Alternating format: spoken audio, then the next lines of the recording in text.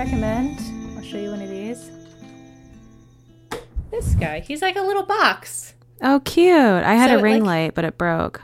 I did too, but it made me just reflect everything. But it like diffuses the light, so it's not just my pasty ass skin just That's smart. acting as a mirror, essentially. Well, welcome to Mid-Wretched, friends. Welcome to Mid-Wretched. Hello. I hope you enjoy my pasty pallor. Yes, and my pasty pallor as well, which is not usually that pasty, but it's February. It's February in the Midwest. We haven't seen the sun in months. No, and my skin is showing as such. I hope everybody's taking their vitamin D supplements. Seriously. So before we got on, we were talking about the joys of working in public education. Yeah, working with kids is great right now. It's just so great. All of the great social emotional development that kids did during pandemic was just really set teachers and the education system up for success. Absolutely. Absolutely. I mean, this week alone, I have had to escort, 3 crying students to the social worker.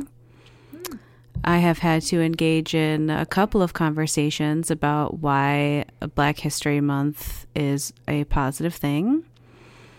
I have had to work with 6th graders who read as kindergartners. And a whole host of other things, and it has been tough. I did a homicidal ideation consult. Fun. I'm sure that went great. I was literally at the gym, in my public gym, and I got a call from one of my coworkers. And I'm like, hold on, let me find privacy while I'm sitting in there doing my routine. So yeah, that's about that's how the kids are doing these days. Pretty much. And they're emboldened. I overheard a kid call me a bad bitch the other day. I mean, you are. I mean, I'm glad, I guess, that someone thinks so. I wish it wasn't a student. Well, so speaking of speaking of education, I think that this is actually a fun time to kind of remind our listeners before we dive into our case this week of our backgrounds. Yeah, that's a really good idea. That we have a little bit of a clout in talking about this subject. Yeah, should we go through our backgrounds a little bit? I mean, let's just go really quick. I am, in fact, a licensed clinical psychologist, and I specialize working with neurodivergent kids and especially teens. Yeah, and that comes with many, many different presentations. How about you? I have been in education since 2011. I hold 2 master's degrees, one in a useless art and the other one in education. So I too know things. Know things about the youths. I do. I know many things about the youths. Many things about the youths. My focus has been in a lot of different places, but mostly has been, I've only taught in Title I schools, and my focus has largely been in social emotional learning and education and diversity and inclusion. So nice. That's where I'm at. Mm-hmm. Because you're a bad bitch. I mean, so they say. So they say. I bring up our backgrounds because the subject that we're going to be talking about today is the troubled teen industry. And I think that our background, and I'm sure some of our listeners and many, many people's background, is going to come into play because many of the defenses that you will hear about the troubled teen industry is, oh, these teens are so out of control, they're so this, that, and the other thing, that this is the only thing that will work for them. This is the only way that they'll get through school. This is the only way that they won't end up dead in the street, which is really literally the sales pitch that a lot of parents get to send their kids to these schools. I'm going to have so much to say about this. I figured you would. So we're going to go ahead. I just want to put that on the shelf for everybody to view and to see. Yes. You know, like my prized collection of... I mean, I have a Henry Bemis action figure that I proudly put up on my shelf. Yeah, there you go. I guess that's your trophy, right? Hold that on it. Put our expertise on the shelf, like your Henry Bemis action figure. I'm sure everybody at home has one of those. They should. Yes. Anyway, so today we are going to start off our story in the small town of Keokuk, Iowa. In Keokuk sits a small private school that specializes in the treatment and education of at-risk youth. The school is titled Midwest Academy, and Midwest Academy accepts teens with mental health, behavioral, and substance use disorders. The school is home to only about 100 students, but those students also live on the grounds, and they call that school home for as long as they are there, which can be anywhere from a few months to several years until they turn 18, for some of them even afterward. Tuition? $5,000 a month. Whoa. Yeah. When Midwest Academy was built, the town of Keokuk really kind of welcomed it. I don't know if I'm saying the name of the town properly, but this is the best my mouth will allow me to say it. I'm gonna look it up real quick and see what my mouth wants to do. Yeah, you get your mouth to correct it because I've tried to say it and the muscles of my mouth will not allow me to do much more. Oh, goodness. Keokuk is what I would say, too. I'm sure they have, like, a way that they say it. There's some kind of accented way to say it, I'm sure. Mm-hmm. I mean, it's the Midwest. It's probably something like... Cook. It's probably Cook. It's like Versailles, Ohio. Uh-huh. Honestly. Anyway, Keokukians, let us know. But Midwest Academy was really welcomed by the town when it was built because, like I said, at a tuition of $5,000 per month, it would bring in a great deal of money to the area. Students from across the country would be referred to the program and would provide a supplement for the local school districts to kind of refer to alongside of their regular education. It could provide a therapeutic option for, if you've worked in education, you know that in addition to regular education classrooms, there are therapeutic and alternative schools. And the local school district was hoping, we can have kind of a partnership here. We can refer some of our students there if they are having some of these emotional or behavioral issues. So while that was the initial hope with the local school district, eventually those plans would fall by the wayside because the school would fail to set up any necessary inspections, approvals that are kind of necessary when you have a school, including inspections by the fire department, inspections by the health department. Private schools are not necessarily required to do any of these same inspections. And that's across the board with private schools. Yeah, I mean, they're going to be held to the same, like, safety standards. Like, you're not exempt from fire codes and things like that. You would think, but who's checking your fire safety certificate? Yeah, that's true. While the school was not formally accredited as a private school, again, technically it didn't really need to be. Again, private schools don't require the same type of accreditation. The Midwest Academy would tell parents that, yes, this is accredited as a preparatory academy. So this would be the same, equal to, or better than a public school diploma. So although the school is not formally accredited, it was always full. There were always kids coming and going. Although there were always kids in the school, you would never quite see them out on the grounds. Now, I assume at that price point, they're pulling people from across the country, a much wider bracket than their local area. Because Yes. This is a very small town. This is it. It's about, 30,000 people? It's right on the Mississippi River. Yeah, it looks like it's probably really pretty. It's kind of like the perfect town. I was looking at it. I was like, oh, this is like the perfect town I want to retire in. Yeah, it looks actually really cute. Yeah, they are pulling students from across the country. This is, in a way, a magnet school.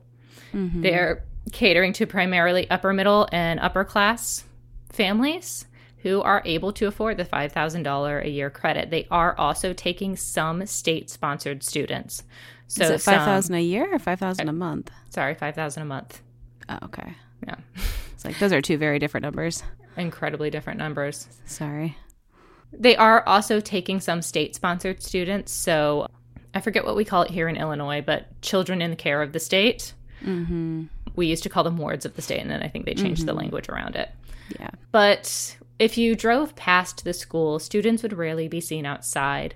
Since they lived at the school and there were no sports or clubs that really interacted with the town, Midwest Academy kind of faded into the background as far as the citizens of Keokuk were concerned. It's also outside of town. Like, it's not like in the downtown area or anything like that. Like, if you look at it on the map, it's, it's like a little bit of a drive outside of town. I think, again, that was pretty intentional. Yeah, I would imagine so. Although also that's kind of how the schools in my town were. So it doesn't surprise me that wasn't kind of like, I think it was probably intentional, but I also don't think that it really kind of sticks its thumb out that much. So, like I said, most of the citizens of Keokuk, once the school was built, it was kind of up and running. They didn't really think about it all that much. It's not like the kids were coming into town. It's not like they were really interacting with the other public schools in sports, part-time jobs, community endeavors, anything like that. So, in many ways, it was kind of forgotten about. That is until January 28th, 2016. When the FBI, the Iowa Department of Public Safety, and the Iowa Division of Criminal Investigation act on the 80 reports of child abuse, child neglect, and sexual exploitation that they had received over the last 3 years. Oh, God. The FBI and the other departments raided the school and eventually removed the approximately 100 children and teens that were in residence there. Ugh. An investigation of the school would reveal small rooms, 6-foot by 8-foot cement cells with no amenities, only bright overhead lights and a mattress on the floor. When they interviewed students about the dwellings in the school, the students would reveal that these were the isolation rooms for what they called out-of-school suspension, or OSS, where students would be kept for multiple days at a time, forced to sit in stress positions. Students shared that these OSS rooms would be used as punishment for anything from fighting to running away. Many reported that the room was where they spent their first 24 hours at the school. Ugh. One student, when interviewed, shared their memory of a 12-year-old with an intellectual developmental delay who was placed in the room for crying too much. As they continued their investigation, other students would report that they were subject to extreme daily exercises, while being forced to exercise until they vomited and given starvation rations. One student with a chronic illness was not excused from this portion of the program and ended up so ill that he had to be hospitalized. Follow-up with his mother found that she eventually pulled him from the program and attempted to retaliate against the school, but they said that she had essentially signed away her rights to her child. Jeez. Students reported that in terms of meals and rations, they were given only a sandwich, a box of raisins, and half of an orange per meal, totaling only about 800 calories per day. These reports were supported by the fact that many children lost more than 20 pounds in their months at the school. That's horrifying. Medical and psychiatric needs were ignored, and that includes ignoring of self-injurious behaviors, not receiving medical treatment, and being told that self-injurious behaviors were their own choice, so they deal with the consequences. I have so many questions. Students with diagnosed mental health conditions were denied access to a psychiatrist. When medical care was provided, it was hardly private. One student shared during her investigation that they recalled hearing a gynecologist who had been called in to complete medical evaluation. She overheard the gynecologist commenting on the appearance of another girl's genitals and shaming her for not being a virgin. Ah! This same girl also reported being denied treatment for a yeast infection and not having adequate showering or hygiene opportunities, which was what caused the yeast infection. All outside communication by every single student was monitored. They were not allowed to call home or write home without their messages being overheard or read. It's horrifying. While all of this treatment had been going on for years, many had attempted to blow the whistle by calling DHS, which was the Department of Health and Human Services, essentially the Child Protection Services in Iowa. Mm-hmm. They attempted to tell their parents, tell health professionals, and nothing had ever happened. However, in many of the cases reported in the student's own history, many times when these things did finally get to DHS, when they did finally get to police or in some ways investigated, the student's mental health, trauma, and behavior was used against them. Remember, these are all children that have already been diagnosed with behavioral substance abuse or some kind of mental health treatment. Many of them who had experienced trauma, many of them who had been rejected by family members. So when there was an investigation, the staff at the school would accuse the students of lying, being manipulative, just because they didn't want to be at the school. They said, oh, well, they lied to their parents. This is a documented history. They make up all of these things. You can't trust any of the things that these children say. And the investigations would be closed or not founded. Until one staff member finally did listen to a student. This student that we're going to talk about a little bit later, kind of our primary subject, I guess, the student would remain anonymous and would only be known as KS in all court records and documentation. KS disclosed to a night staff member that the director of the academy, named Benjamin Train, had raped her between 7 and 10 times. She recalled incidents of grooming, incidents of manipulation, and incidences of exploitation. The staff member would immediately call DHS, and that call is what would trigger the investigations and the raid by the FBI, the Department of Public Safety, and the Division of Criminal Investigation, and launch an investigation into fraud, child abuse, sexual abuse, and neglect that would go on for years. So that's the background of our story. I have so many questions already. And tell me some of your questions. Well, so, I mean, at that price point, like, somebody cares enough to pay that kind of money for this, you know, corrective education for their child. So my first question is, what was the bill of goods sold to these parents, these caregivers, whoever is, you know, sending their children and paying for this? Like, what are they being told is happening at the school? And I think that's a good kind of way to launch into actually the history of the troubled teen industry, or kind of what we call TTI now. Well, what a fortuitous question then. It was a very fortuitous question because everything that happens relies on that bill of goods, that desperation from parents. Yeah. I mean, I guess the point that I'm making with my question is, like, you have to believe that, you know, to pay something like that, also to, like, just let your child go somewhere. There's a tremendous amount of trust that you have to bestow to an organization to turn your struggling child over to them. And so it's not as though these kids are being put, you know, they're not being arrested. They're not being, yeah. Like, somebody's paying for this. So somebody thinks that they're getting something, you know, really, I would imagine at that price point, you're thinking it's probably going to be pretty remarkable, right? Well, I think we also, and I didn't dig into this too much in my notes, and who knows how much of this I'll keep. I think it's also important to think about the culture of the people that can't afford this. Oh, that's what I was going to bring up too. Yeah. That boarding schools are not odd. Residential treatment is not out of the question. I've recommended residential treatment in certain cases. Obviously, we'll talk about how do you vet a residential treatment center at the end. But appropriate residential treatment for some of these families. So it's not out of the question to say, I can't handle my kid, here, take them. You know, I don't know what to do right now. You know, there's a lot of motivations. I'm scared for them. I'm embarrassed by them. They're disrupting everyone else in the family. They're putting their younger siblings in danger. They're putting their self in danger, for whether it's substance abuse or engaging in, you know, dangerous behavior.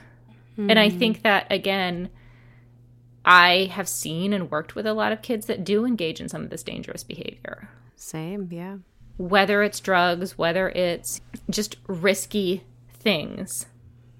Yeah, and I've had a lot of conversations with parents over the years that kind of like the core byline of it has been, I just don't know how to do this. Yeah. Right? Like, you have a child and you expect to, you know, be able to meet their needs and to be able to take care of them and raise them and cultivate their character and whatever. But not everybody gets a kid for whom that is an easy path to tread. Yeah. Yeah. And I know it's not out of the question to say, I don't know how to do or deal with this like extraordinary circumstance. I've had a lot of parents kind of in that desperation say, this is not what I signed up for. Mm-hmm. And as much as, you know, we have the empathy and we have that conversation of you sign up for chaos and uncertainty and you sign up for the kid that you get.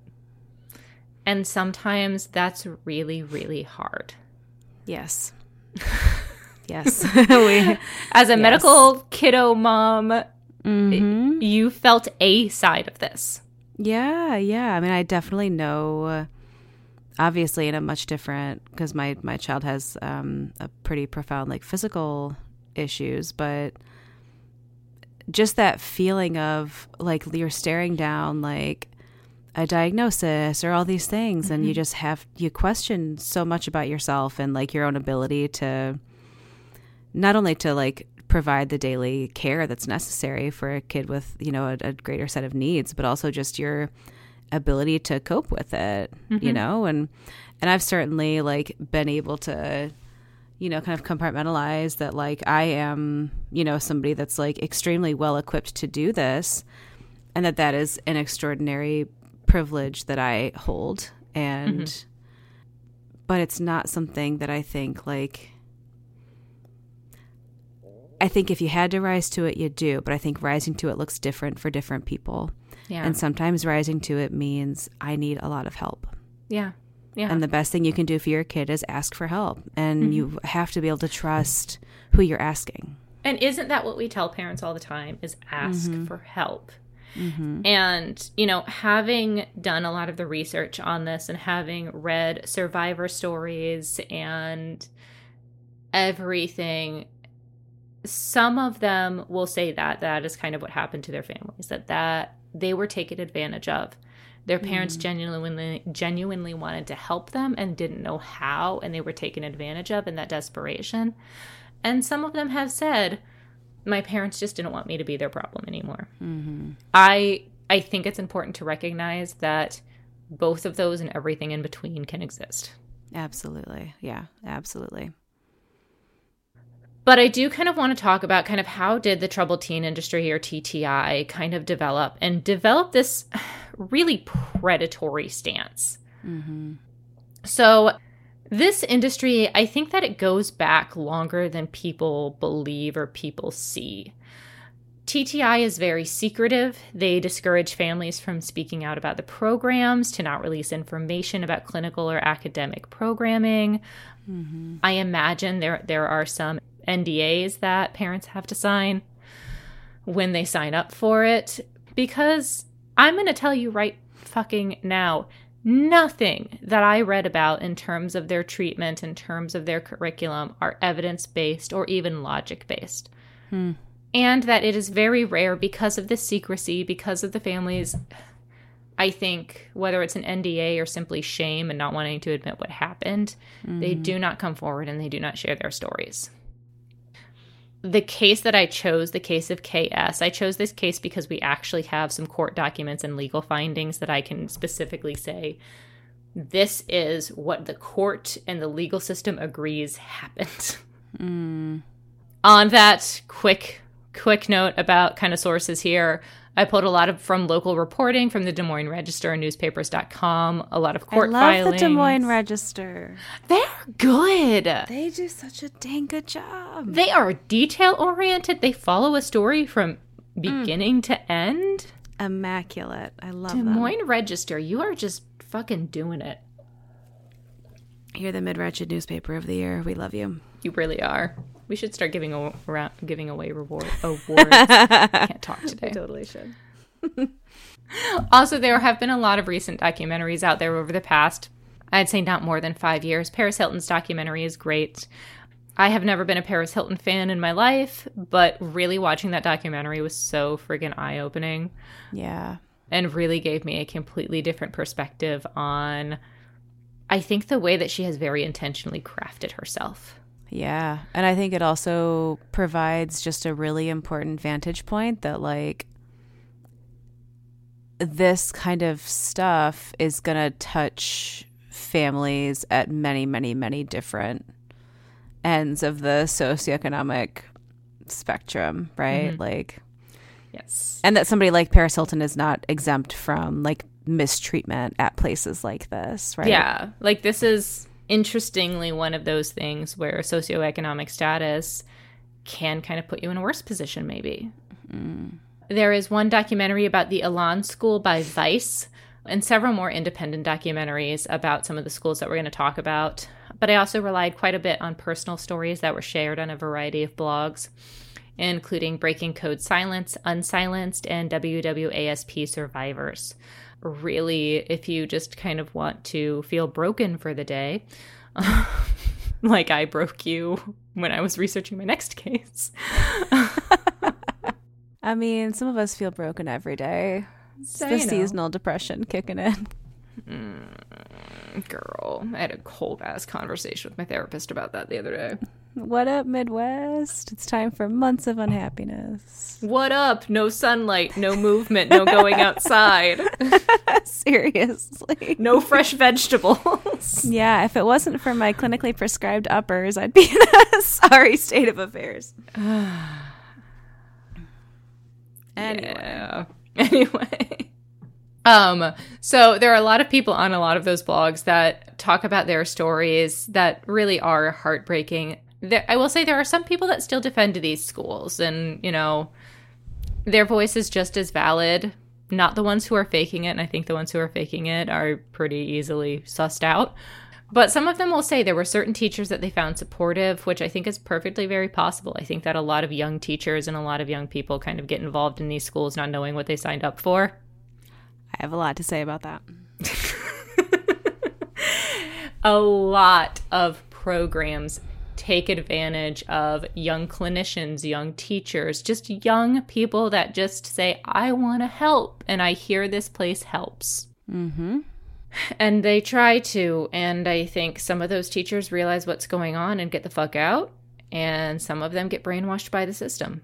All right, sources out of the way, caveats out of the way. Let's talk about the history of TTI, because I really want people to understand kind of what this actually is and how it came about.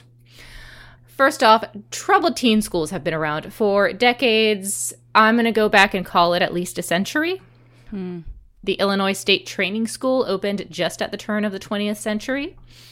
It was opened as a school for, quote, wayward girls who were sent there by family for anything from arguing to smoking to running away to getting pregnant out of wedlock. Anything. You saw a cute boy on a motorcycle, Illinois State Training School for you. That's probably why I would have been sent there. Yeah, you would have been. Mm-hmm.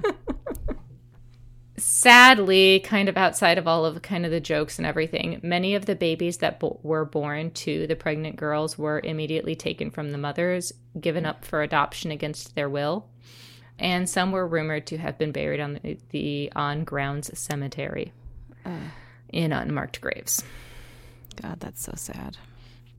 So I grew up near one of these schools for wayward girls, and it was like specifically, I think, marketed towards pregnant teenagers. And so it makes me kind of wonder more about that place. What happened? Probably gonna have to do some Googling later. I mean, Oh God, if you ever have an opportunity to Google the I believe it was a case of a essentially Irish school for wayward girls, the horrors that occurred there.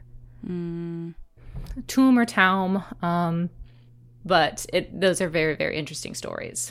Interesting. Okay. I'm going to put that in my tab. The Catholic Church recently released an apology about it. Oh, interesting. They found just baby after baby in the wells. What? Yeah. Oh, that's horrifying. I'll find it. I'll send you. There's a Red-Handed episode about it. Anyway, so over the next decades, there would be a lot of schools that would kind of take this model and just like narrow it down and kind of put it into a little corporate bubble.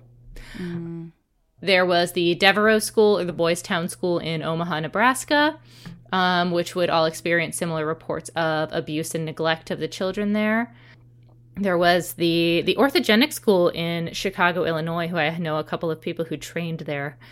But that school had similar reports of abuse and neglect and still occasionally gets one. Dang. But as an industry, that industry really developed in the 1970s with organizations such as Synanon and the Elan School. These schools glommed onto two emerging trends: Alcoholics Anonymous and behaviorism. Now, regarding how they glommed onto behaviorism, I'm no fan of behaviorism, but I can tell you there's a very stark difference between what Skinner and Thorndike promoted and what Synanon and later schools would kind of pick up on and turn into a curriculum. 5 minutes of reading Thorndike or Seligman could have prevented this entire TTI industry, because a lot of the behaviorism that they glommed onto was punishment, shame, make them feel bad, and then they won't want to do it again. Thorndike proved to us that punishment doesn't work. Punishment is actually the worst thing that you can do to try to change a behavior. And many, many people have proved that going forward. Behind the Bastards, and there are several other podcasts that do really great coverage of Synanon and the Elan School. There's a great documentary called The Last Stop that interviews a lot of survivors from the Elan School. I would highly recommend.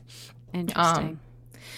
But the importance of these schools, because I won't go into their history, it's too much, is that while these treatment programs and boarding schools existed before, in my mind, it was these two models that really kind of created this as an industry.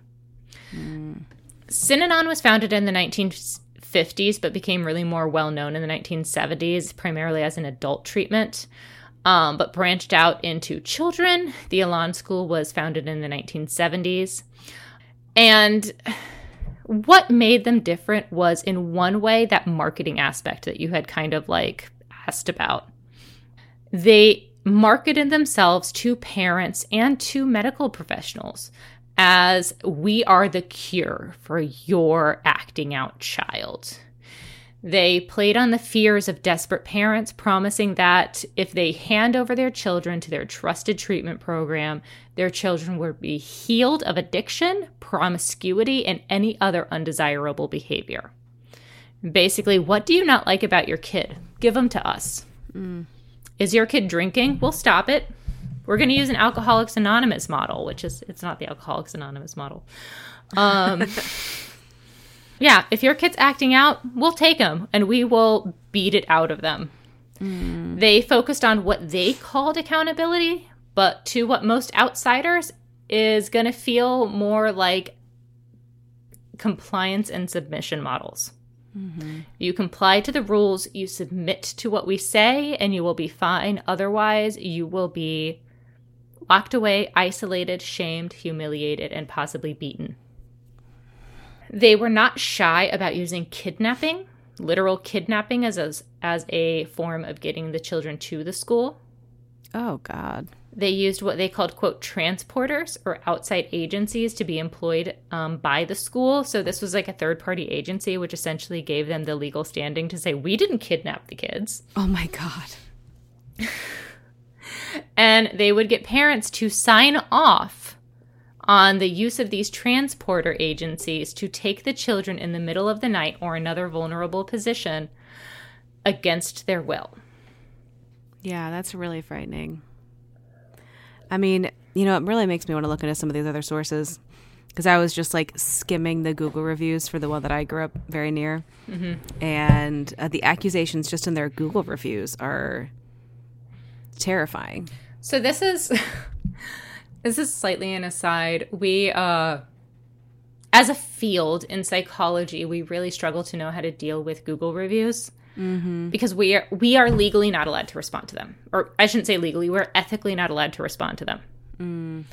So ethically, we have to leave them up no matter how true or untrue things are. But I don't know, it becomes like a big mess. That said, I don't think that necessarily it's a bad thing to be able to have those reviews and be able to look through them. Because there are a lot of reviews on there of some of these places that are absolutely atrocious. Yeah. And that's the thing. I mean, some of these things that you see are like, these are really big things to say on a Google review. Like, I was just looking at one that was like an accusation of a rape. Mm-hmm. By a staff member. So, that is obviously like a very serious accusation to make. Yeah, our worst Google review for my current job is that we have our out-of-pocket fee is too high. Well, it is. It is. It's insane. It is. We just partnered with an educational advocacy group, so now we get to do some pro bono stuff, which warms my heart. Good. Yeah. Anyway, that's what makes me feel good about my job. We don't have any accusations quite that bad. Yeah, that's good. But yeah, if you look at the reviews for a lot of these places, you'll see a lot of similar things. Mm-hmm. The WWASPS Survivors Group. I don't know if you call yourselves WWASPs or WASPs, but that's what I was saying in my head. I couldn't find any videos of anybody actually saying it. So anyway, it is rough. Now, another kind of important factor here is that these quote-unquote schools or treatment programs, they don't even pretend to have certified or licensed therapists or teachers at them. Because, again, many of them evolved from Synanon, which evolved from the Alcoholics Anonymous model. It was AA that put forth that the best people to guide those suffering through their addiction was others who had suffered through it as well. Now, there is complete validity to that. AA and similar support groups, I'm not fully an AA stan. It helps a lot of people, but there are also a lot of other great models. Group therapy support groups, you're not going to find a rational clinician that says that that's not a good idea. However, that is not a substitute for overall treatment. And when you are signing your child's life away for whether it's a week, a month, a year, you want to know that the people taking care of them are licensed and certified to do that. Yeah. And I mean, I really just I keep coming back to that price point too. Like when you're paying a price like that, I think that you're also paying for the presumption of expertise, right? Yes. None of the senior staff at Midwest Academy had any kind of license, either for teaching or for clinical work or anything whatsoever. I know that because some of these wonderful survivors groups have done a lot of great investigation. Yeah. Now, one thing that I really want to hone in on here, because I think that this is also a big and important difference. A very specific treatment protocol created by Synanon, but adopted by just about every other one of these TTI groups in some way, shape, or form was called the game. Have you heard of the game at all? I've not heard mysteries of the game in relation to the pickup artist. I just listened to a great episode of If Books Could Kill about the game, but I think it's a very different game that you're talking about. Somehow more toxic. Well, okay. It's a really good episode, though. I loved it so much. So good. Anyway, I really want to talk about, for Synanon and TTI, what is the game? They've probably called it different things and different protocols for the game. But I'm going to just explain it from this quote. Explain it with this quote from Breaking Code Silence. Quote, 3 times per week, there were mandatory group therapy sessions. During these sessions, one member of the program would stand and divulge personal information about themselves. They would talk about their insecurities, experiences, trauma, etc. Instead of responding with empathy or validation, the group would respond by verbally attacking the speaker by interrupting and jeering cruel commentary, sometimes yelling or screaming at the speaker, attempting to find the most vulnerable parts of the speaker and tearing them down. If group members refused to participate, they would face punishment. While this treatment originally took the form of verbal and emotional abuse, as the program continued to grow, physical abuse became condoned as well. This form of manipulation would become known as the game. Outside of, quote, game sessions, Synanon members were required to be polite and civil with each other. However, inside these sessions, they were encouraged to use profane language and be as critical as possible of their friends and fellow community members. So the game essentially required one group member to stand in the middle of a group, spill their guts out, be vulnerable, share their trauma, share their insecurities, share everything that you would share with your closest trusted friend or therapist, and then be shamed, humiliated, ridiculed, and beaten for it. TTI members recounted this type of therapy. Some recalled even higher escalation. In the Vice documentary, one survivor describes a group leader reenacting a girl's rape, while other group members yelled things like whore and slut at her. Why? What's the logic here? The logic eventually broke down to, this is what you did. This is your choice. I was going to get into it a little bit later, but essentially it came down to, you chose to be raped. Face the consequences of it. Wow. You deserve to be called a whore and a slut. Deal with it. Stop hiding from what you did. The trauma that you experienced is your problem. You're hiding from it, and if you stop hiding from it and face the jeering and the ridicule, you'll heal. That's disgusting. As a psychologist, I'm saying that, and I'm like, none of this is true. Yeah, no, this that's is the really most horrifying. Disgusting thing, the most disgusting ideology that I think anybody can ever have. Yeah, I mean, I was trying to think, like, before I asked the question, like, is this supposed to be some sort of, like, really bastardized form of, like, exposure therapy or something like that, you know? Mm-hmm. In a way, it's exposure therapy. In a way, it's, I'm just going to fuck my notes at this point. I kind of figured this would happen at this one. Mm-hmm. In a way, it's funny because it's almost like a really bastardized version of acceptance and commitment therapy. Mm-hmm. If you know anything about acceptance and commitment therapy, I'm going to scroll down to my notes because I'm terrible at explaining things. Acceptance and commitment therapy is really kind of about accepting situations as they are. If you've heard the term radical acceptance, it's really about that. Evaluating your thoughts and your values. Look at a situation. How can you act in accordance with your values in the situation that you're in? And so, like, okay, so for example, I'll give you one example that I work on with my therapist. I have a lot of body image issues. I have a lot of, well, we can call it or not call it body dysmorphia. In my heart and in my mind, I believe that all bodies are unique and beautiful, should be respected and taken care of, no matter their appearance or health status. Mm-hmm. Health at every size, anti-ableism, fuck beauty standards, all of that stuff. I believe that for everyone except my broken-ass self. Mm-hmm. Yeah. Like, don't you know that I'm uniquely and singularly fucked up, though? Like, it only applies to me, really. Don't you know that everybody else is wonderful and beautiful except for me because I have a chronic illness and I'm pudgy? Don't you know that that excuses me from having value? Mm-hmm. Obviously. And so, again, based on kind of this modality of ACT, non-bastardized version of ACT, we would have conversations about, well, do you actually believe that? Let's flesh out your real value system. Mm-hmm. And, okay, what's stopping that from applying it to yourself? How do you take steps to integrate those values into your view of self? You know, how can you view yourself along the same lines as your own values?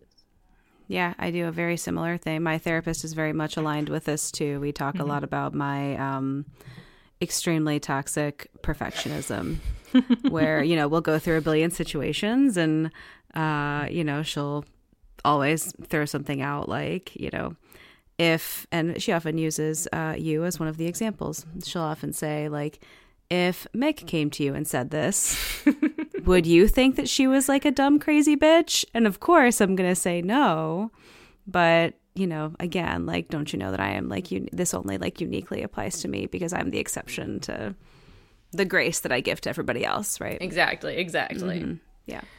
But this is like this kind of bastardized, like, version of, well, if you really had those values, then you wouldn't have gotten yourself raped. Mm-hmm. You know, you chose to get raped. One survivor recalls an experience where she was in one of these game sessions and she was told, well, you got raped. You deserved that. You made the choice to get raped. And she says, well, I was held at gunpoint. And they say, well, you could have died. You could have made the choice to die, but instead you chose to get raped, and therefore it's what you deserve.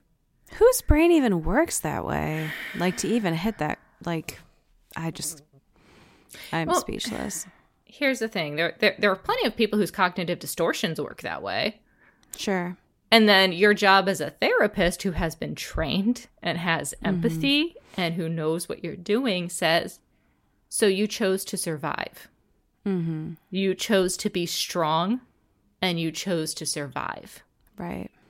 But I mean, it does, like, as soon as I said that, I realized, like, well, you know, we have to look at who they have staffing these places and why they're putting people in the positions they're putting people in, right? Yeah, exactly. There is an intentional choice to put untrained and unfamiliar people in these positions of power. One of the things that we'll talk about is what they ended up actually doing in some of these TTI schools, and especially those sponsored by, I had mentioned WWASP before. It stands for the Worldwide Association of Specialty Programs in Schools.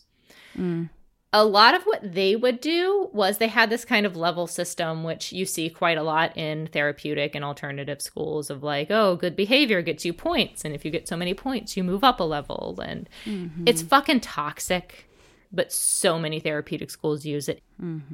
But they would, if you managed to get to level 3 or 4, which were the highest levels you could get to, then you would now be in charge of the game. You would now be in charge of doing these therapeutic games. So you're essentially pitting teenagers against teenagers, which is never a good idea. Yeah.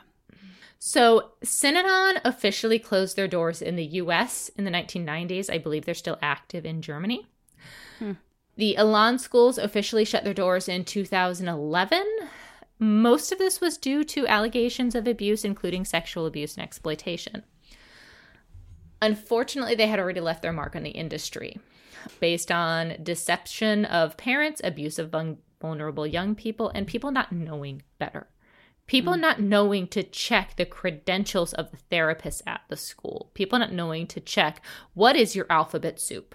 I want to fucking know that before my kid is in your hands. Like, I often make fun of people like that talk about like the alphabet soup at the end of their name because I think it's kind of silly. Yeah. But, I mean, I use it when I'm, like, emailing certain parents, certainly, 100%. Because I need them to know, like, yeah. And I do not get offended when people say, what is your license? What are your credentials? How many years have you been doing this? It's like, exactly. Okay, you care. Yeah, All it's not a threat. If you have those credentials, it's not a threat to be asked for them, right? Exactly. What we now call the troubled teen industry is an industry estimated to be worth $23 billion. It consists of group homes, camps and wilderness programs, treatment centers, and correctional facilities. Some of these include the infamous Turnabout Ranch in Utah, Teen Discovery in Costa Rica, and Second Chances also in Utah. There's a lot in Utah. I have a feeling it has some. Utah's an honorary member of the Midwest for how fucked up it is. Can we start doing episodes in Utah, please? Yes. Listeners, if you want to hear some fucked up cases in Utah, just let us know if we're allowed to include it. Yeah, we're here for it. I mean, Alyssa, I know you listen. Alyssa, send us a suggestion. Yes, Alyssa, hook us up. It also has like a tremendous entertainment value. I mean, you see like those like late 90s episodes of Maury Povich where, you know, like teens 90s. Are brought on. True, yeah. Dr. Phil was doing it until just a few years ago, and only because, what's her name? Bad Baby? Is that the one, or am I thinking of somebody else? No, you're thinking about... Okay, cool. Was it Bad Baby, Bad Barbie? Bad Barbie? The Cash Me Outside girl. I hate to refer to her as that because I don't want to, like, demote her to that being, like, the definition of her life, because she has now, like, released videos. Bad Baby? Yeah. Okay. Because she has now, like, released videos about how traumatizing it was, because I believe it was Turnabout Ranch that Dr. Phil sent her to. Oh. Yeah. Dr. Phil's ending his show. I saw that today. Yeah. Hallelujah. Anyway, there are dozens, if not hundreds, of TTI programs across the U.S. serving, it's estimated, between 120 and 200,000 teens each year. And according to the American Bar Association and a 2008 report from the U.S. Government Accountability Office, TTI is associated with literally thousands of cases of abuse and neglect reported each year. The APA the American Psychological Association has advised against these programs due to their lack of scientific backing and, honestly, absolute lack of rationale. Yeah, and I mean, lack of, like, any real accreditation or outside accountability. Yes, please. I want to take a minute at the end to say, if you are a parent and you are struggling with your kid, what can you actually do that's safe?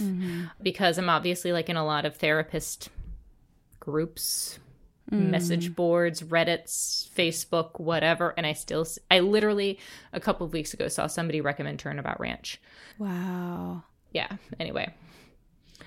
I think it's interesting because we know that much of the reason that individuals and teens end up with these quote-unquote acting out behaviors and substance abuse and criminal activity is because of things like mental health trauma and other environmental factors that provide exposure and opportunity to participate in.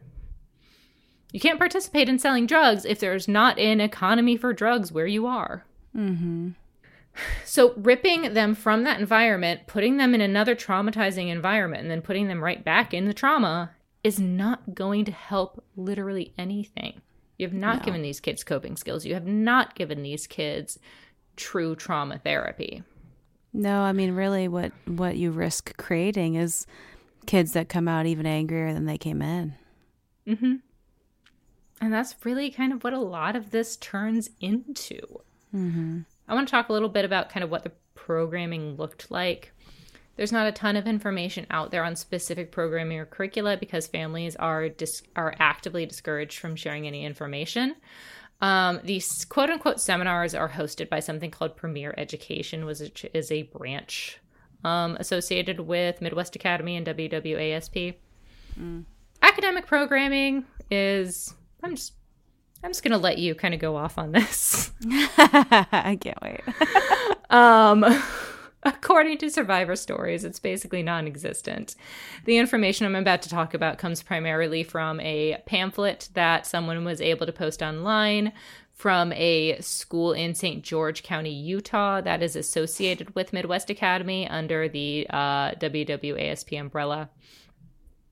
So you start your day with physical education, which is described by survivors as grueling and militaristic training drills that go on for hours and are done under a calorie deficit diet that I described earlier. The remainder of the day is taken up by hours of online learning programs. Online learning is described as, quote, self-paced and state-of-the-art with interactive features like graphs, illustrations, and other multimedia. Students are discouraged from any interaction with lower-level students and have no communication privileges. You have to sit upright facing your computer at all times, feet uncrossed and flat on the ground.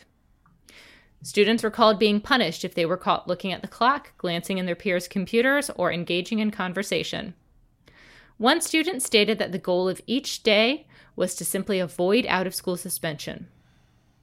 Although parents were told that that the diploma they would earn would be equivalent to a high school diploma, and some were told that it was tied to the local school district, essentially what happens when you graduate is you get a certificate of homeschooling completion. Which matters if you want to apply to college, military, or any other programs. Although these institutions don't necessarily deny homeschooling diplomas or certificates, they will look into it. What's your thoughts on that as an education plan?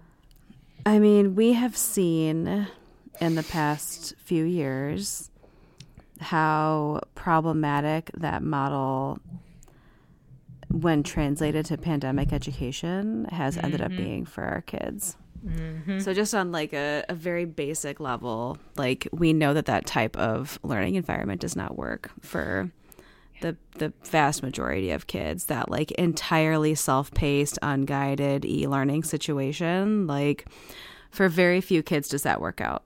I mean, to be honest, like for very few kids does that work out. There's a couple of alternative schools in Chicago that use that model. I've never talked to a kid that enjoyed it. Every kid I've ever worked with that went to one of those alternative schools had said, I just need to get the fuck out of here. Yes. Yeah. So, you're not getting a particularly enriching experience first. But they have state-of-the-art multimedia with graphs. Like graphs. Wow. Okay. I'm very impressed.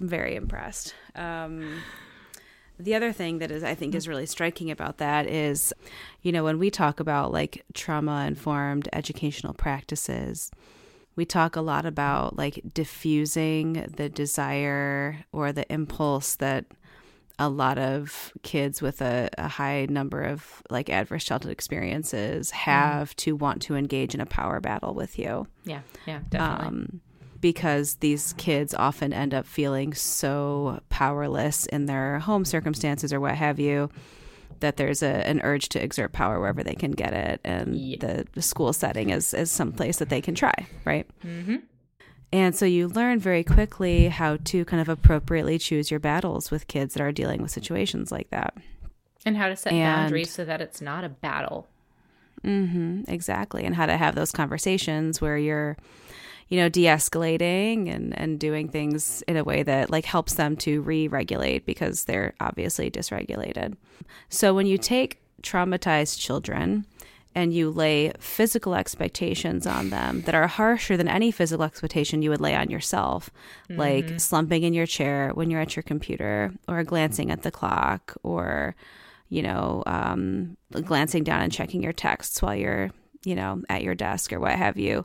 Those are unreasonable standards for any of us to deal with on a daily basis as like well-adjusted professional adults. So you want to lay those expectations on a dysregulated, traumatized child and expect that to work out. It will not. Like every time it will not, right?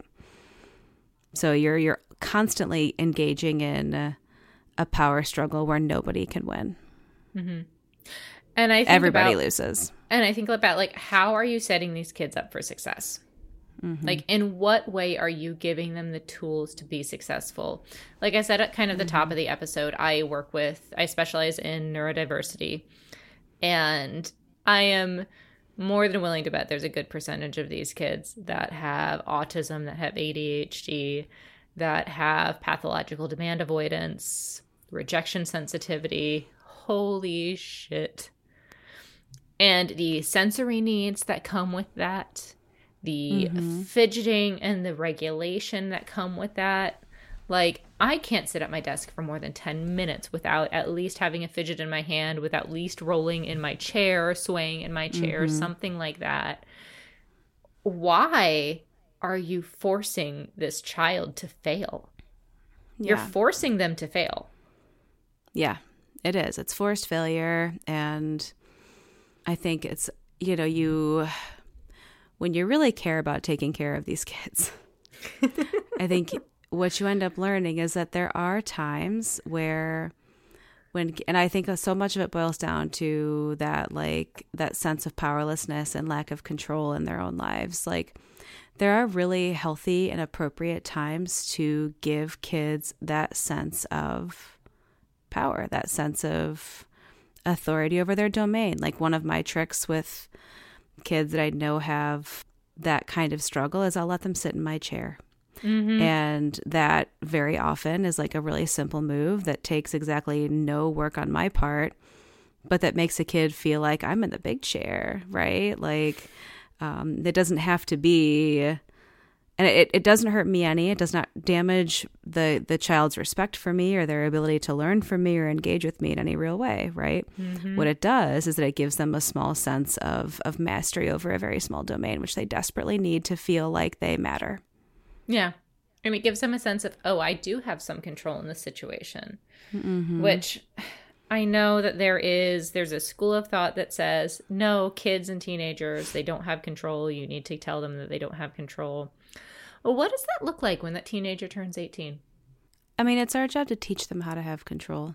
Like, exactly. This is the hill I will die on as far as like cell phones in school, which is like the thing that we're like constantly frustrated about. And it is frustrating. But my stance is always going to be that it's on us to teach them responsible use. I would be infuriated if my employer took my cell phone when I walked in the door. Oh, right? I'd be pissed. Not even because I'm on it, just because I'm like, that's fucking my shit. It's a violation, yeah. But they would be completely in the right to, bring up disciplinary action if every time they see me and I'm supposed to be working, I'm sitting on my phone, right? So we have to teach kids the time and the place and, the appropriate way to, again, like I think it so much of it just boils down to regulation. And you think about how often these kids are like dysregulated at a default. And then a situation like this or a circumstance like this forces them into like a deeper dysregulation that they have no idea how to get themselves out of because we're not teaching them how to. You're forcing them into a shutdown mode. Like you are giving them the option of fight or shut down, fight or submit. And those are not good options for anybody. And a lot of times clinically, we'll talk about collaborative problem solving. And I firmly believe in teaching this kids and teaching this to kids when they're young and continuing it throughout their life of like, you can start, when kids are like, I don't want to go to bed. You can't make me go to bed. And you're like, okay, well, here are the things we need to accomplish to get you in bed by 8:00. What order do you want to do them in? You need to brush your teeth. You need to put on your pajamas. I'm going to give you the control. They're controlled choices. You give kids control of their environment as is developmentally appropriate. Telling a 17-year-old you have no control, fuck you, get over it. There is nothing developmentally appropriate about that. So that leads into a little bit about the clinical programming at these seminars, curriculum. So I'm skipping a bunch just for the sake of time. There was a pamphlet I was going to talk about where WWASP answers some kind of frequently asked questions, where they say 90+% of our students do not go to the program willingly. Therefore, teen escorts will transport students to the program. Really, literally talking about the kidnapping services that they have for your children. They get accosted during the night, or in another compromised position, they are abducted and dragged into a car by two large adults, given little to no information about what's happening to them until they are at the school. Students are given very little downtime. They are literally and absolutely banned from speaking to each other for the first level. In some instances, level 1 and level 2, you are not allowed to speak to other children or other teens at the school. So awful. What is appropriate about that? Exactly nothing. And they claim that is to prevent students from sharing negative information or telling war stories. They claim to have a mentoring program where they say, quote, we liken it to a friendly Casper the Ghost mentor type staff member. What even does that mean? That you have somebody following you all the time that you don't see. Creepy. The pamphlet that I was able to find online claimed that families are told that schools are fully accredited as a college preparatory academy, which is a lie. Yeah. And that they have a 98.7% parent satisfaction rate. Which, by the way, no legitimate school has. No, that's not a real thing. It's not a real thing. What satisfaction rate do you think most public schools have? I mean,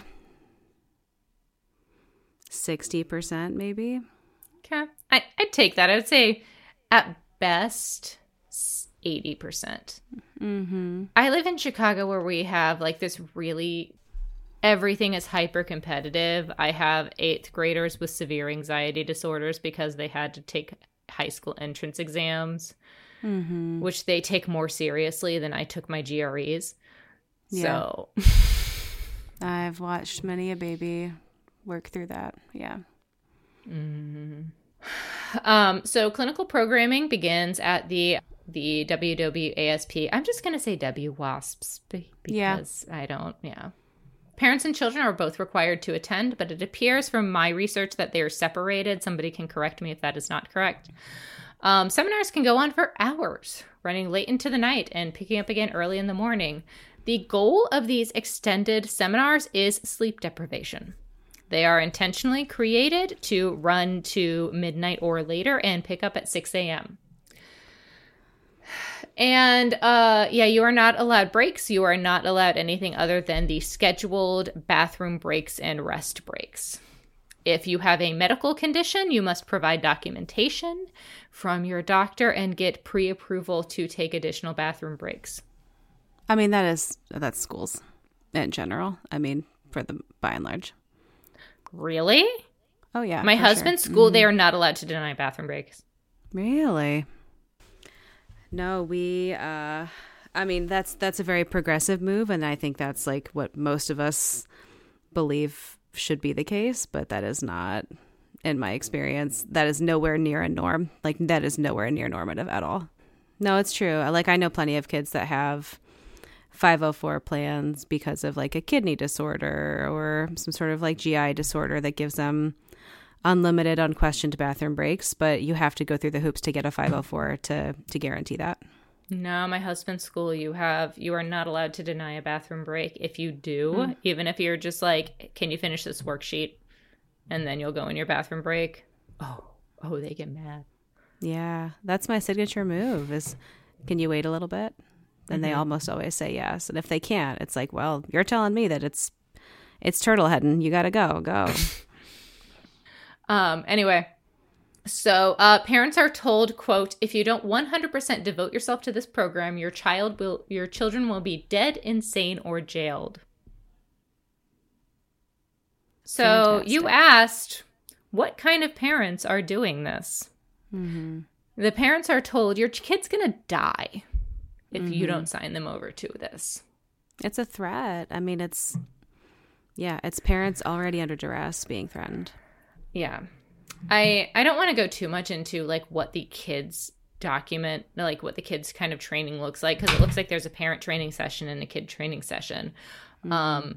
Like I said, the training sessions look really like a bastardized version of acceptance and commitment therapy, where it is you are responsible for every choice you've ever made, and if you don't correct your choices, then you will be in jail or you're going to die. Even if you were raped, even if you were traumatized, that was a choice that you made. If you got beaten by your, parent or your teacher, you chose to stay there.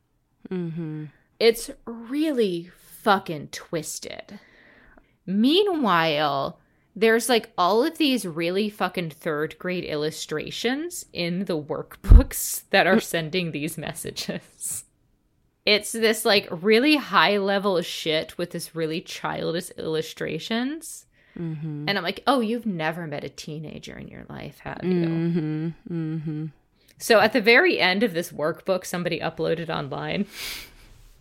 There's this whole workbook about you need to make the right choices and you need to talk to your magical child. The child that made all of these choices that put you in the position that you were in. It honestly kind of sounds like really shitty Jordan Peterson, like shittier Jordan Peterson. If you can think about that, those exercises where you have to write out your values and then define every single word in your values. What does believe mean? What does I mean? What does faith mean? What does good mean? Anyway, it's dumb. Anyway, and then the last page is, quote, in all caps, happiness is not a result. Happiness is a choice. Choose to be happy all the time. Yippee! What? With a drawing of a puppy. And that's the end of this workbook that they worked on for this seminar. That's wild. Anyway, so you go through that seminar, your parents go home, you go to this prison school.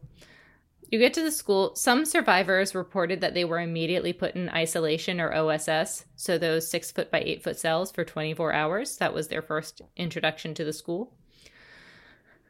Others reported that they were forced to strip down their clothes and change in front of an adult staff or multiple staff members, even changing their underwear into their new uniform with no privacy. Some were told that they had to hold stress positions for extended periods of time. There is a point system at the school. So at Midwest Academy, you start at level 1. You have no privileges. You cannot speak.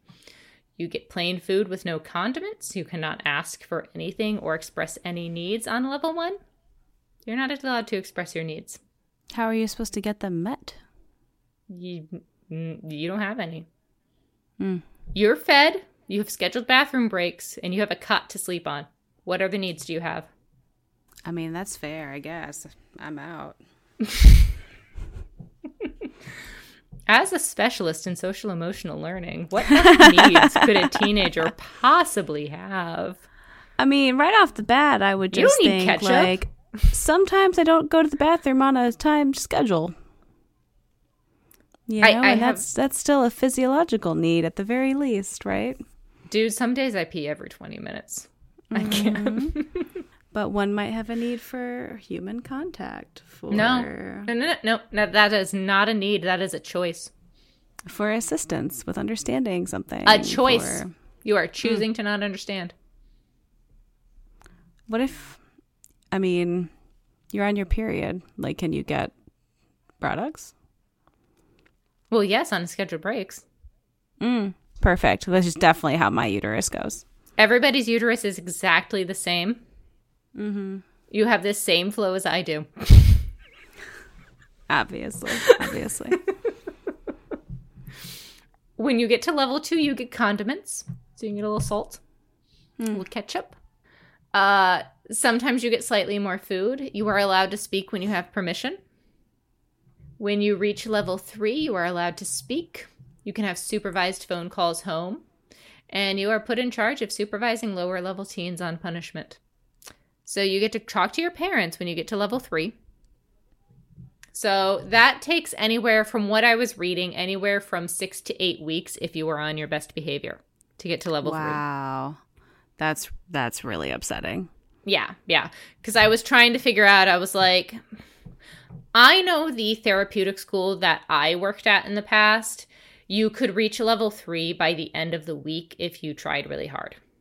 Again, I still don't believe in level systems. I still don't believe in point systems, but this, based on what kids were saying and based on what survivors shared online, it would take several weeks to get to level 3. And until then, you are not allowed to call home. Even if it's an emergency. If it's an emergency, a staff member will call home. But once you get there, you are now in charge of supervising level 1 and 2 students on punishment. So you get to watch them in isolation. We'll talk about isolation in a bit. At level 4, you can get visits home, and you get increasing privileges, basically taking on the role of a co-counselor. So you get to run the game. Fantastic. So, you can have just 15-year-olds running the game. Your group therapy. Does this system apply like all the way down to the very youngest ones? So we're talking about like 10 or 11-year-olds that aren't allowed to call their mom? Yes, but it's unlikely that they would ever actually get there. The youngest kid I saw was 11 at this school. I see. Okay. Yeah. There's some math you can do if you really want to. According to survivors, you could earn 12 to 22 points a day. But if you did something as simple as turning to look at the clock could lose you up to 25 points. The highest level consequence was if you got in a fight, you would have to do a 1,000-word essay and you would go into OSS. So OSS, what is OSS? OSS was out of school suspension. What does out of school suspension mean in your school? You're at home. You go home. You're at home for the day. Where I hate where like psychology is like, hey, stop doing this. And Alfie Kohn is sitting there writing book after book after book of like, hey, stop doing this. Yeah, I mean, the part that's hard is that out of school suspensions, students are always entitled to due process under the law, right? Yes. So, and due process extends to out of school suspensions and expulsion hearings. So you do have to be able to substantiate that the student's presence in school is either a threat to other kids or staff physically, or it's a significant disruption to the learning environment. However, you can define a significant disruption in a pretty loose way. I mean, I got an email today. My building has probably 700 kids in it. We've currently got probably 8 kids on OSS right now. Wow. Yeah. And we are an A school, so... Well, I am willing to bet that your out-of-school suspension does not look like it did at Midwest Academy. No, I'm sure it doesn't. So at Midwest Academy, what out-of-school suspension included was you would be placed in a 6-foot by 8-foot concrete cell with no furniture. You would be kept in there for a minimum of 24 hours, watched by a CCTV the entire time. There were timed breaks for restrooms. A mattress would be brought in for rest. Occasionally, there was a chair. Many students reported being required to hold stress positions, so sitting with their back straight against the wall with their arms out in front of them for several hours at a time. Some students reported that they would turn up the audio and play music or motivational tapes over the speakers. Students reported that the out-of-school suspension could last several days at a time. Essentially what we're talking about is solitary isolation and solitary, torture. yeah. Yeah. And when you add in the motivational speeches, the loud music, all of that stuff, as well as the stress positions, you're talking literal torture. It's a sensory nightmare. One girl reported that she attempted suicide while in isolation by tying a sock around her neck. An article by the Portland Press Herald covered this case and described the cells as, quote, dark cell-like punishment rooms often filled with sounds of screaming and motivational recordings piped in through the speakers. A 17-year-old survivor who was interviewed in the media said, quote, you spend your time pounding your head against the wall. You can't sleep because there's a lot of noise. A lot of girls like to scream in there. You basically look forward to your bathroom breaks and those moments when you can get out of your box. The same girl described that she ended up cutting herself with a bottle cap and begging for emergency responders that would place her elsewhere. Self-mutilation was common in isolation cells, and reports to psychiatric hospitals for medical treatment were rare and seemed randomly applied. Calls to child services and calls for medical care and hospitalizations were similarly random and only made at various times. In 2009, 5 former students would file a federal lawsuit claiming sexual abuse and misconduct that occurred either after the isolation rooms or in other private consultation meetings that were presented as therapy meetings. This 2009 lawsuit was dismissed on jurisdictional grounds, but the judge was careful to say that the dismissal had nothing to do with the facts of the case or the evidence of the case, only that he did not have jurisdiction to make a judgment in it. He encouraged that's convenient. He encouraged them and said, you need to file this in the correct jurisdiction and please follow through with it. I don't know what happened there. I don't know if they tried to file it statewide and it needed to be filed with the county. I don't know what happened. But looking at the comments made by the judge, he really said, you have a case and I want you to pursue it. Wow. Like I said, there were some teachers and young staff that really did care. These staff took the jobs with the intention of doing good, I truly believe, thinking that they could help these kids. Many of the survivors did name teachers and staff that helped them. And these were likely the teachers and the staff that were young. Like I said, they took the jobs thinking they could make a difference. They think they could do good. I'm sure you've seen 100 of them in your school. Oh my gosh. Yeah. You want to talk about what's the biggest profession that's going to burn you out and jade you? It's probably teaching. It is. And, we really we put a lot on the backs of young people. And you'll notice often, if you look at breakdowns for school composition, you will very, very, very often see that the lowest performing schools have the youngest staffs. I can 100% see that. And again, not for lack of intention and not for lack of care. No, it's just experience accounts for a lot. That's all. Well, and very often, like, I work with a lot of teenagers, and they're the ones that say, like, yeah, my young teachers are the only ones that care. Or, like, my older teachers, they're about to retire. They don't care. They don't put in any effort. And it really is a matter of balance and a matter of experience and knowing what to do and how to deal with situations. While maintaining some kind of care in the profession, which can be hard sometimes. Yeah. So one of those teachers, or I shouldn't say teachers, one of those staff members was Cheyenne Jared. She was just 20 years old when she was hired as a night supervisor at Midwest Academy. And one evening in December of 2015, a student who is identified in court documents as KS came to her to report that she had been sexually assaulted by the program director, Benjamin Train. Cheyenne Jared quickly called DHS to report the crime in as much detail as she could based on what KS had told her. Shortly after mentioning that she had made the call to her supervisors and her superiors, Cheyenne was fired.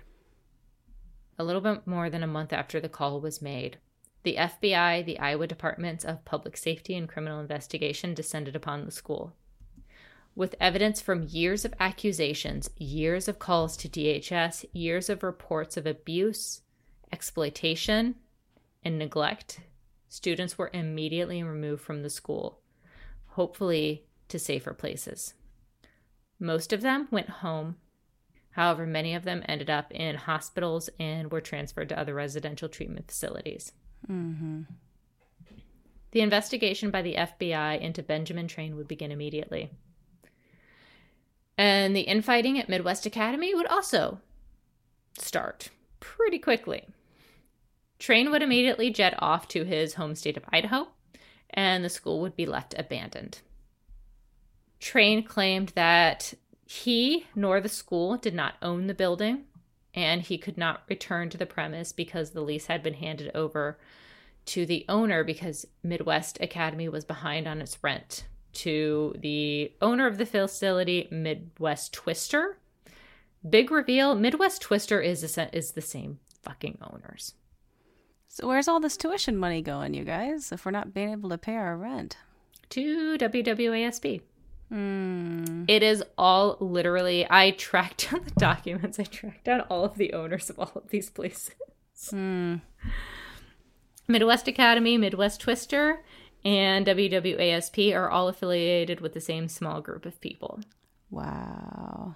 Benjamin Train had attempted to disjoint Midwest Academy from WWASP because only a few months prior there had been a large investigation into a WWASP school in Costa Rica that had been shut down for child exploitation, neglect, and similar abuse charges.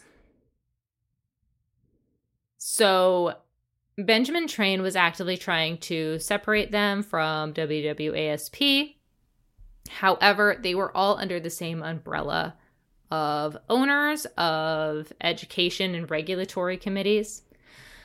Benjamin Train tried to say, oh, I can't get into the school. They fired me. The school has been abandoned. Midwest Twister owns this. There's no way to get any documents from the school. Several major court filings would come from this investigation that would focus on some specific claims. The claims related specifically to Midwest Academy and Benjamin Train as the school director were false imprisonment, intentional infliction of emotional distress, assault, battery, negligence, fraud, negligent representation, educational malpractice, and violation of Iowa Consumer Fraud Act. That violation of Iowa Consumer Fraud Act related specifically to the marketing and the information that they would send to parents. Essentially what this came down to was it was a fucking MLM. Yeah. Parents would be recruited by the school and then would be told, we will give you a tuition stipend or a cut in tuition payment if you promoted our school on your website. You open up your Instagram, you start an influencer page, and you promote our school, and we will give you a cut on your child's tuition. Which spoke to a lot of these more struggling parents, a lot of kind of these more desperate parents who couldn't necessarily afford the $5,000 a month, but were like, well, you told me my kid's going to die. Yes. So I have to make this work. That's my only option, is to make this work. Literally. Midwest Academy and Benjamin Train knew exactly what they were doing when they fucking like created this entire structure for the school and this training program. Oh, yeah. Another one of the major court filings would be from Cheyenne Jared, who would receive $750,000 in wrongful termination, as she filed that she was terminated for being a whistleblower, and fucking good for her. Yeah, good for her. But most importantly, and kind of what brings us back around to the case of KS. I'm sorry, this has been a really roundabout way of talking about this case, but this is what I do. I apologize greatly. The FBI and the other investigative committees would look into fraudulent claims regarding the school's education, the dual enrollment relationship that had been cut off many, many years later. Students would file a lawsuit against Midwest Academy. They cited beatings, sexual abuse, sex between staff and students, sex among students, forced silence, ignored pleas for medical attention. Basically everything that what we have already talked about feels kind of like, yeah, you are not providing the medical care. You're not meeting their educational needs. You are abusing these children. In November 2017, that was a class action lawsuit. So a group of students had filed that lawsuit. In November of 2017, the judge awarded a group of students and their families a default judgment after Midwest Academy failed to respond or show up to court. So basically, Midwest Academy, WWASP, just completely did not show up. And the judge was like, okay, then I guess you're guilty of that, and here's your money, students. Wow. Yeah. Unfortunately, in the case of KS and the sexual abuse that she had reported, she did not get off as easily when it came to court treatment. Court filings in the case of KS and her accusations of sexual abuse and exploitation got really ugly. The court proceedings were ugly. The community response was ugly. There are still people defending Benjamin Train and attacking KS. I was going to say, when you Google him, some of the first stuff you see is like hardcore defenders of his actions, or of him. Like, they'll say he's been scapegoated. Yeah. And do I think he's been scapegoated? I mean, he became the face of the abuse. Mm-hmm. Does that make him innocent? No. And I think it's upsetting because those are the first things that come up about him, rather than the fact that he has 3 times been found guilty of this. Yeah. So, like I said, there are many people online. I think there's even a GoFundMe accusing KS of making false accusations of sexual abuse in the past toward her adoptive parents, and saying that essentially the fact that she made false accusations then means that she made false accusations now. However, the judge has ruled that there is no evidence that the accusations against her adoptive parents were false. The judge in that case said her reports are consistent, her reports are detailed, and her reports have a timeline. The defense given by the adoptive parents provides none of that. Because she was not filing a lawsuit against the adoptive parents, the standard of reasonable doubt does not apply. Accusations against her adoptive parents of sexual abuse and neglect were only used and only brought up by Benjamin Train. He was the one that brought those up. He was the one that introduced those in court. So she did not have to prove them in the same way. However, a judge, even looking at the accusations, even looking at the information provided, had said, she sounds credible. Inadmissible. We can't do it. Yeah. The judge said, this is credible. Her accusations in the past were credible. She actually would not report on the stand. She would make a victim impact statement that was read by an advocate later. Was she still a minor when it was in court? I believe so, and I believe that that was the reason. I mean, obviously we don't know because she was kept completely anonymous. Yeah. So that gives me reason to believe that she was a minor at the time of the offense and at the time of the trials. KS and other girls' testimony was included. What KS and at least 2 other girls who were students at Midwest Academy described was grooming behavior that began with what they describe as small touches and comments that grew into sexually explicit comments and conversations. They described individual and group counseling sessions with other female students that included, quote, body image therapy, where they were asked to undress in front of a mirror and to describe and discuss their body. Oh, no thanks. Benjamin Train was supposed to be their therapist during these sessions.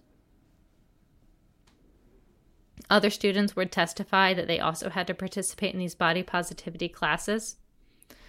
KS stated that Benjamin Train forced her into sex acts in order to, quote, level up into the program, so get into those higher levels so that she could talk to family members, so that she could speak in general. Jeez. And she stated that Train made himself her counselor and the point of contact for the family. So he inserted himself into every level of her treatment, that he could intervene, and that he could be the one to intercept any communication that she would even try to make.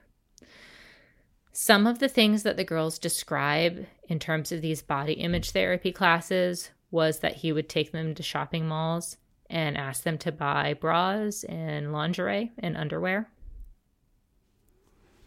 Wow. KS was the only girl to receive an individual lawsuit when it came to this. For whatever reason, in terms of what the evidence said and what the FBI and the criminal investigations were able to find, KS was the only one that they were able to find enough to kind of move forward with a specific investigation and specific charges against Benjamin Train. So when they shut down the school, Benjamin Train was essentially completely forced out. He was forced back to Idaho where he lived previously. When the FBI and the other investigative agencies explored the school, they found pictures of sleeping girls in Benjamin Train's phone that was left in the school. Oh, God. And they found semen stains in front of his CCTV monitor in his office. Oh, no. That's really, really horrifying. Like, that's very damning. Benjamin Train's defense basically stated that KS was a liar, that she had accused others of sexual abuse, and that must mean that all of her accusations were false, and she had no credibility. That's so wrong. We don't totally have time to go into all of his appeals, but so Benjamin Train would be convicted for the first time in December 2017, where he was found guilty by a jury of his peers and was ordered to serve 5 years for sexual exploitation by a counselor or therapist. I do believe that if you're a counselor or therapist and you sexually exploit a client, you deserve extra time. He was also sentenced to 2 years for sexual assault with intent to commit sexual abuse, and 2 years for child endangerment. All of these were to be served consecutively. Okay. Meaning so what's that, that 9 years total? Yep, meaning that he would receive 9 years in prison and 10 years supervised release. Okay. Registration as a sex offender and DNA profiling for basically the rest of his life. The judge in the case made the following statement regarding his sentencing, because obviously he is going to play the card of, I'm a member of the community, I'm a teacher, I am respected, look at all of these people who are defending me, because there was a big community of people out there defending him, saying, oh, he saved my child, he did this, blah, blah, blah. I want to point out that none of the people that I ever saw on any of the blogs, any of the message posters, ever denied that there was abuse. They simply said, well, those kids deserved it. Wow. So they were, in a way, they were in on the trick, right? Fully, they were brainwashed is kind of the way that I make sense of it. Yeah. There were people who claim that they went to the school and claim that, well, this was the only way that I ever would have changed. This is the only way that I could have ever gotten through everything. And you'll even see this on some of the documentaries about the Elan school. You know, I don't want to say that their experience or whatever was invalid, but it's hard for me to see anything but abuse occurring here. Yeah. Like I said, the judge on the case made the following statement when he made the sentencing of Benjamin Train. He said, quote, "It was a very difficult decision. I did take into account your family very significantly." Benjamin Train had a wife and children at the time. And he said, "I just wish you had." Ooh.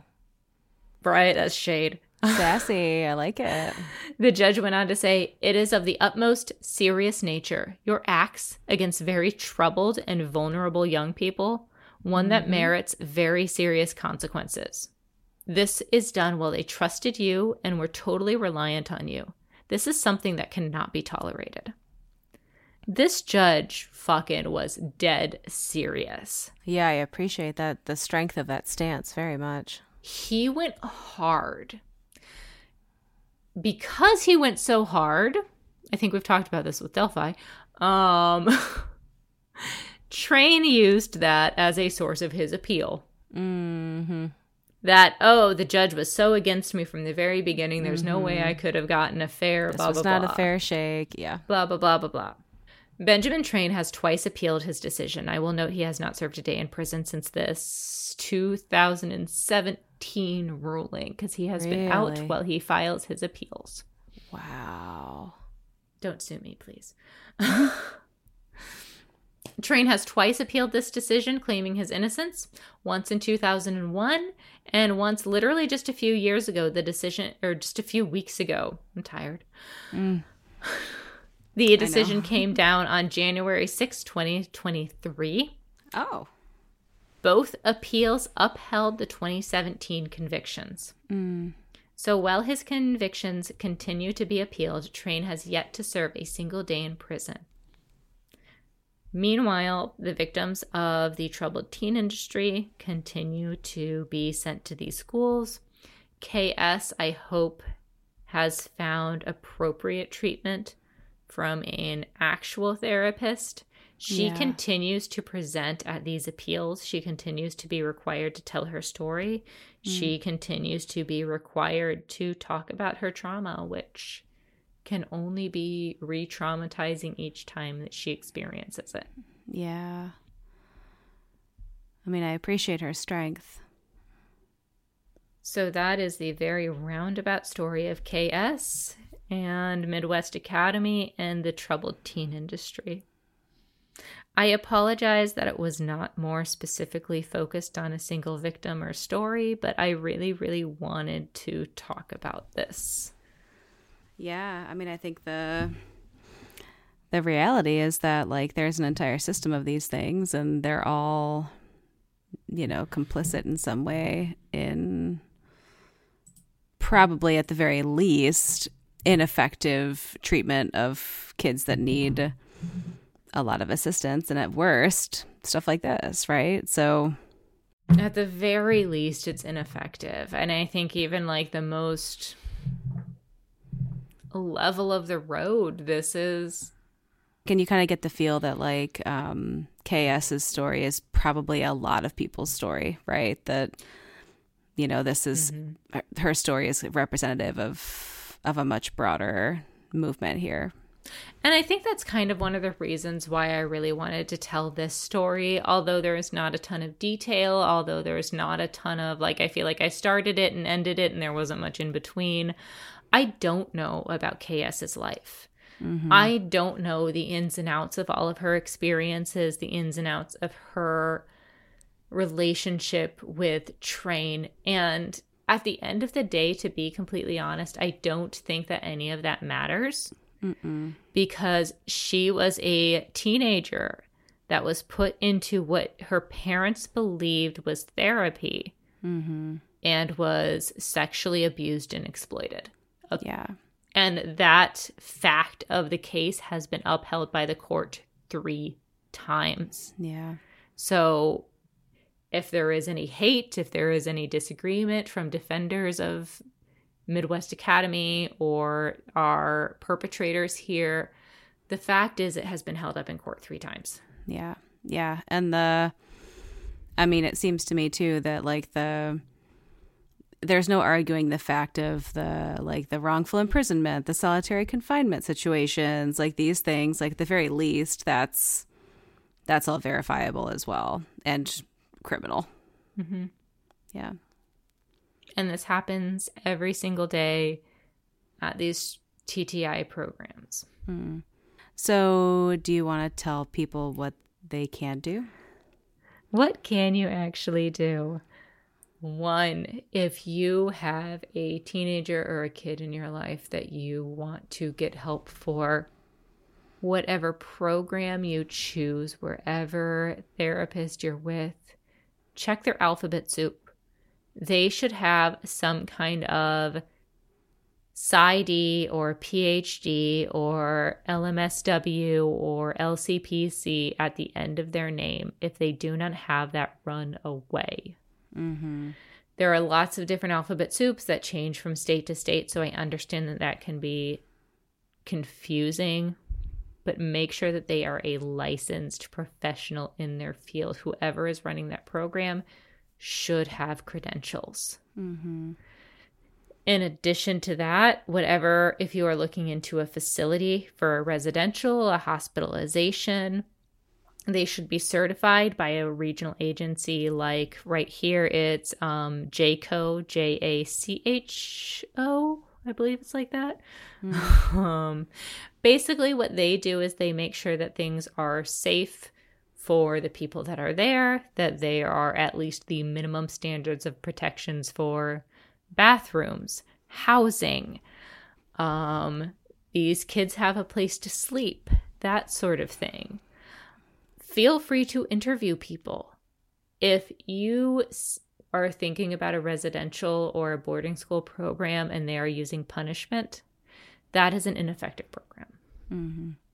And if they're cagey about what they do, mm-hmm. right? If they don't want to disclose what they do, if they ask you to not disclose what they do, that to me would seem like a major red flag. Yeah, if they're asking you to sign any level of an NDA, if they're asking you to not disclose what is happening in the program, that is something to question. Mm-hmm. I had another thought and I completely lost it. Yeah. It's late. We're tired. I do think this stuff is important. I do. It is. I care a lot that if a kid is struggling, a kid is struggling. Yeah. And that means that they need real treatment. They don't need to be fucking yelled at and thrown into solitary. Mm-hmm. Ask what consequences look like at the school. Ask about social emotional learning programs mm-hmm. and how they use trauma-informed treatment. Yeah. Yeah. And really, I think if anything seems unclear, or if there's a hesitance or reticence to provide those details, there's a reason. Yeah. If they're using scare tactics to get you on board, run. Mm-hmm.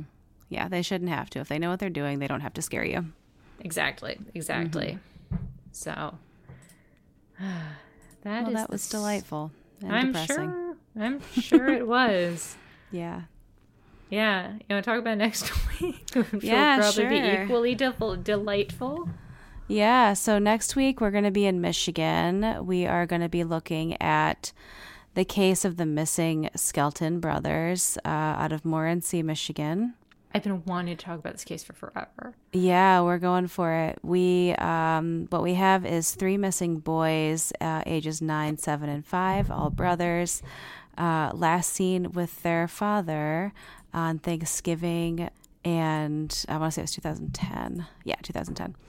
And there are some very interesting and intriguing and mysterious circumstances surrounding many people in these boys' lives, particularly their father and the people that he associated with, who I think warrant a very serious examination when we look at this mysterious disappearance of these boys. I'm excited. I know a bit about this case, so I'm really excited to talk about it because I have so many questions. Good. I will try to answer them. So Yeah, come back for that, friends. We're tired and we're old, so we're going to keep our sign off here short and sweet, I think. Hey, I've lost my voice at this point. Yeah, we love you.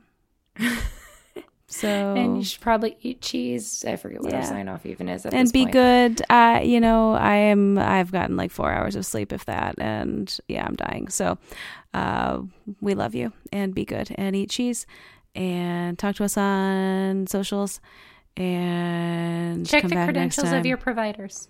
Yep. Make phone calls. Do what you gotta do. Yeah. Most importantly, get sleep, though, because you can't do any of those things on a lack of sleep. No, ma'am. You sure cannot. All right, friends. We will see you next time. Bye, friends.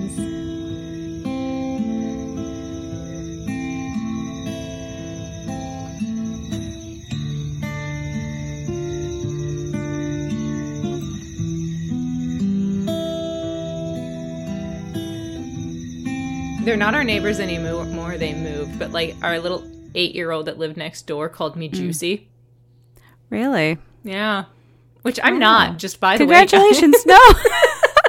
You are many things, beautiful in many ways. Juicy, not so much. Your husband, Juicy. Juicy. My husband is Juicy. Yeah, I think they got their compliments mixed up, maybe. You're an Amazonian goddess. That's what they should have called you.